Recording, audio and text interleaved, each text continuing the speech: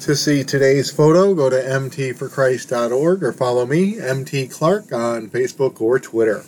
Good morning. Today's photo of a pink and blue sky, pink and blue morning sky over a roadway that is lighted with Christmas lights comes to us from an unknown Facebook friend who captured this scene presumably near their home back on Christmas Day of 2020. Well, it's Thursday, and I share this blast from the past because of its simple beauty. It features a pathway, and as we get closer to a new year, I tend to take a look back to reflect and resolve things from the past. So, by sharing this photo on the blog, I will delete it from my phone's photo archive and be one photo space freer going forward. It's good to reflect on the past from time to time, and it is absolutely wonderful to get rid of things we no longer need and to tie up loose ends. Every problem we solve is one less burden to carry as we go forward in life, and I am happy to report that yesterday I had a humongous burden lifted from my shoulders, my mind, and my credit report that I previously had only hoped and prayed for deliverance from. In 2019, my divorce agreement was signed and finalized, and among the terms of the agreement was the sale of the house at 7 Birch Hill Road in Craryville. I vacated the home in what I think of as my exodus to Stuyvesant, New York, as the Lord used my determination, hard work, and other fortuitous circumstances to give me the means to buy a house for my children and I to go to in 2020. My ex remained behind, but basically refused to sell the house until yesterday. The house has been sold, and the closing is completed.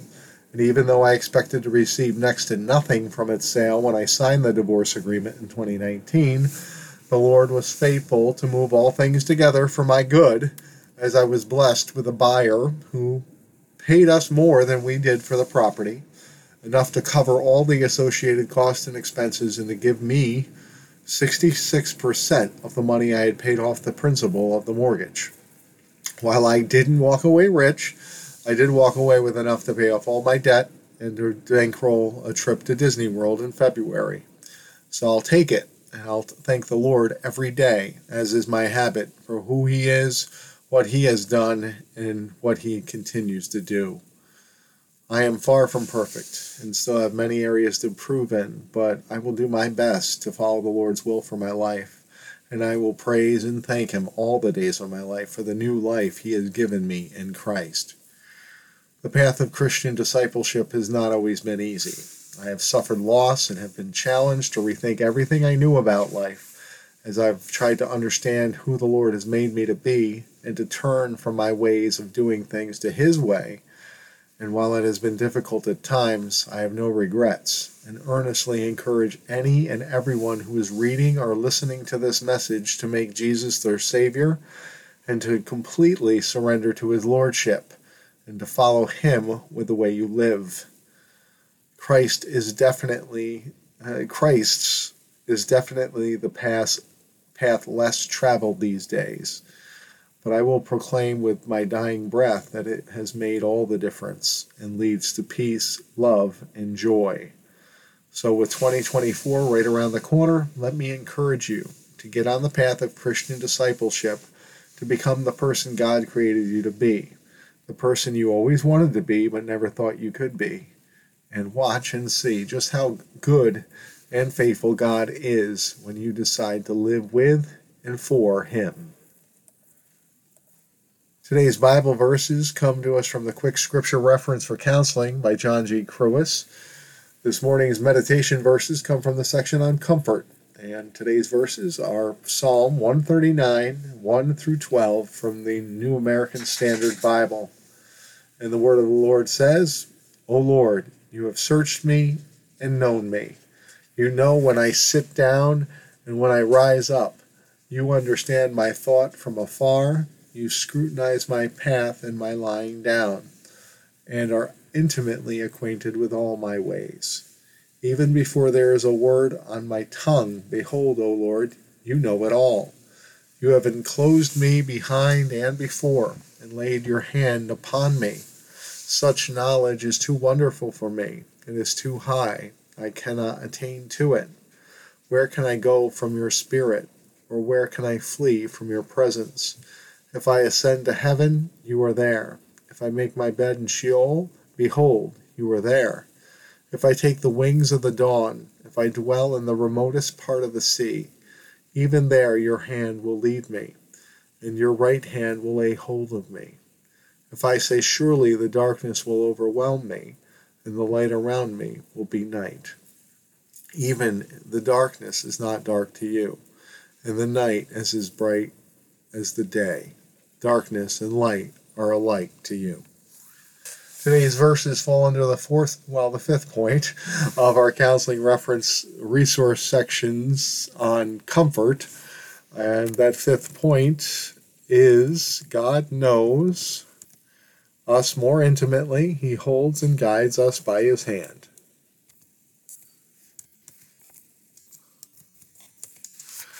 Today's verses tell us of the one who never leaves us or forsakes us, who follows us wherever we go throughout the earth, and who knows us completely. God is all-knowing and ever-present. No matter where we go, there we are, and there God is. He knows our location physically, emotionally, mentally, and spiritually at all times. He knows us better than any other, and knows where we were in the past and where we are going in the future. So why not walk with him and trust him to help you with the rest of your life? God is with us whether we like it or not. So why not make peace with him by putting our faith in Jesus and trusting him to guide us into the future? Trust me when I tell you that his plans are better than your plans. God is with us, so make peace with him and be comforted by his presence. As always, I invite all to go to mtforchrist.org, where I always share insights from prominent Christian theologians and counselors to assist my brothers and sisters in Christ with their walk. Today we continue sharing from God is in the Manger, Reflections on Advent and Christmas by Dietrich Bonhoeffer. And today we're sharing from, I think it's the third day of Christmas, as we go through the 12 days of Christmas and the Epiphany. Today's message for December 28th from Bonhoeffer is, with God there is joy. And Bonhoeffer writes, everlasting joy shall be upon their heads. Since ancient times in the Christian church, acedia, sadness of heart, resignation, has been considered a mortal sin. Serve the Lord with gladness, urges the Scripture. For this our life has been given to us, and for this it has been sustained for us to this present hour. The joy that no one can take from us belongs not only to those who have been called home, but also to us who are still living. In this joy we are one with them, but never in sadness. How are we supposed to be able to help those who are without joy and courage if we ourselves are not born by courage and joy? What is meant here is not something made or forced, but something given and free. With God there is joy, and from him it comes down and seizes spirit, soul, and body. And where this joy has seized a person, it reaches out around itself. It pulls others along. It bursts through closed doors. There is a kind of joy that knows nothing at all of the pain, distress, and anxiety of the heart. But it cannot last. It can only numb for a time. The joy of God has gone through the poverty of the manger and the distress of the cross. Therefore, it is invincible and irrefutable. And then our resource shares from Kathleen Norris's book, Acedia and Me, A Marriage, Monks, and a Writer's Life, this following passage. Acedia may be an unfamiliar term to those not well versed in monastic history or medieval literature, but that does not mean it has no relevance for contemporary readers. I believe that such standard dictionary definitions of acedia as apathy, boredom, or torpor do not begin to cover it, and while we may find it convenient to regard it as a more primitive word for what we now term depression, the truth is much more complex. Having experienced both conditions, I think it is likely that most of the restless boredom, frantic escapism, commitment phobia, and enervating despair that plagues us today is the ancient demon of acedia in modern dress. And finally, our resource shares Psalm 100, and the Word of God says, "Make a joyful noise to the Lord, all the earth. Worship the Lord with gladness. Come into his presence with singing. Know that the Lord is God. It is he that made us, and we are his. We are his people and the sheep of his pasture. Enter his gates with thanksgiving and his courts with praise. Give thanks to him, bless his name. For the Lord is good. His steadfast love endures forever, and his faithfulness to all generations." That concludes our sharing from Bonhoeffer's God is in the Manger for December 28th. And I would impress upon you to try to experience that Lord of, that joy of the Lord. Acedia basically was sort of, St. Augustine apparently called acedia sorrow over spiritual goodness. In other words, somebody felt the burden of being a saint, and was lost the joy of the Lord.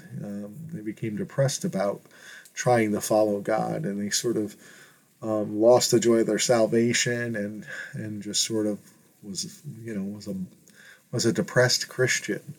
And so this acedia, is that spiritual sadness basically, and it can happen when we don't follow the Lord, and we lose our focus.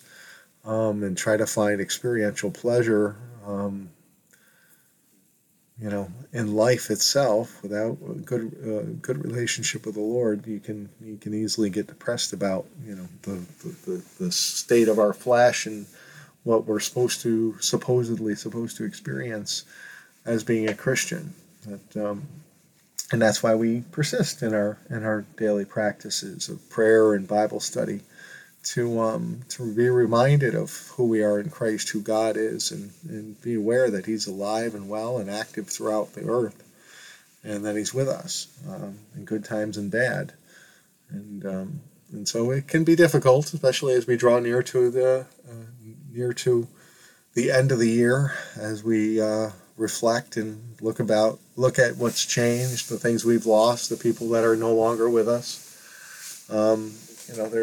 There's an opportunity to reflect and look ahead, or with hope, or to look behind and to be depressed. So there's a choice there, and it's best to count your blessings and to move forward and move on with things. You can't live in the past, but God is with us in the present, and he will guide our future. So it's best to follow him. That's what we're here to do, is to encourage that, and to encourage you that you can overcome the problems of this world through your faith, and from doing what is right according to the Lord. So we encourage that because we've experienced it ourselves. We'll be thanking the Lord every day of our life for saving us and changing us as we've escaped addiction and bad relationships and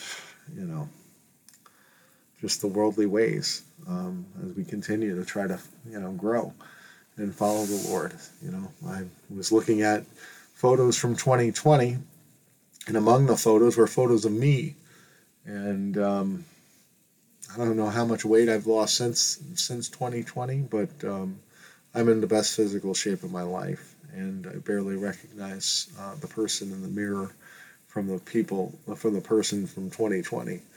And that's a good thing. I feel wonderful physically, and I just know, I've learned so much about how we're enslaved to the things of this world, in terms of substance and men's performance-based, ideas about what we're worth and the goodness of God. And I'm going to keep talking about it and encourage people to follow the Lord. I'm not asking you to follow me. I'm asking you to follow God. That's more than listening to the pastor at church or serving in the building. that's discovering your purpose and meaning in life according to the Lord. And we try to serve Him and point, people to Him to discover their purpose and meaning. It's a good life that the Lord has given us, and it's best realized when we walk with Him. So that's what we'll be doing for the end of 2023 and prayerfully all of 2024. We encourage people to keep walking and talking with God every day. Today I have off. My wife and I are going to go away for the weekend tomorrow, so I'm not really sure what we have today, but I'll be diving into Neil Anderson's discipleship counseling, as I have a class that requires that reading in the new year. So I'm going to do that, or at least some of that today, and enjoy my Christmas vacation. I've been blessed with the time off, and I've been blessed with the closing on my old house, and right now I'm as free as I can be, I think, in terms of, my freedom in Christ and freedom from financial burdens, and we're going to enjoy it. We're going to rejoice. So thank you, Jesus. Thank you, God. Thank you, Holy Spirit. Let's pray. Lord God, Heavenly Father, thank you for another day in your kingdom. Lord, we thank you so much for all that you've done for us. You delivered us out of the darkness of addiction and sin, and you continue to lead us in the way we should go. Lord, we owe you everything. You've given us our lives and our freedom, and we dedicate our life to follow you from this day forward and forevermore, from here to eternity and beyond. So we thank you, Lord. And Lord, we pray for anybody who's listening or reading today's message, that you would bless them and come alongside their prayer requests and their walk of faith, so you can show them just how free they can be. Lord, we pray for you to bless them. And today we just pray for you to go before us, open our eyes to the things you want us to see, and move our steps in the way we should go. Because all we want to do is represent you in your kingdom, Lord, as you've shown us what life means and love means. And we just want to point other people to discover you and discover what you have for them. So, Lord, we thank you, we praise you, we love you, and we pray all these things in the mighty name of Jesus. Amen.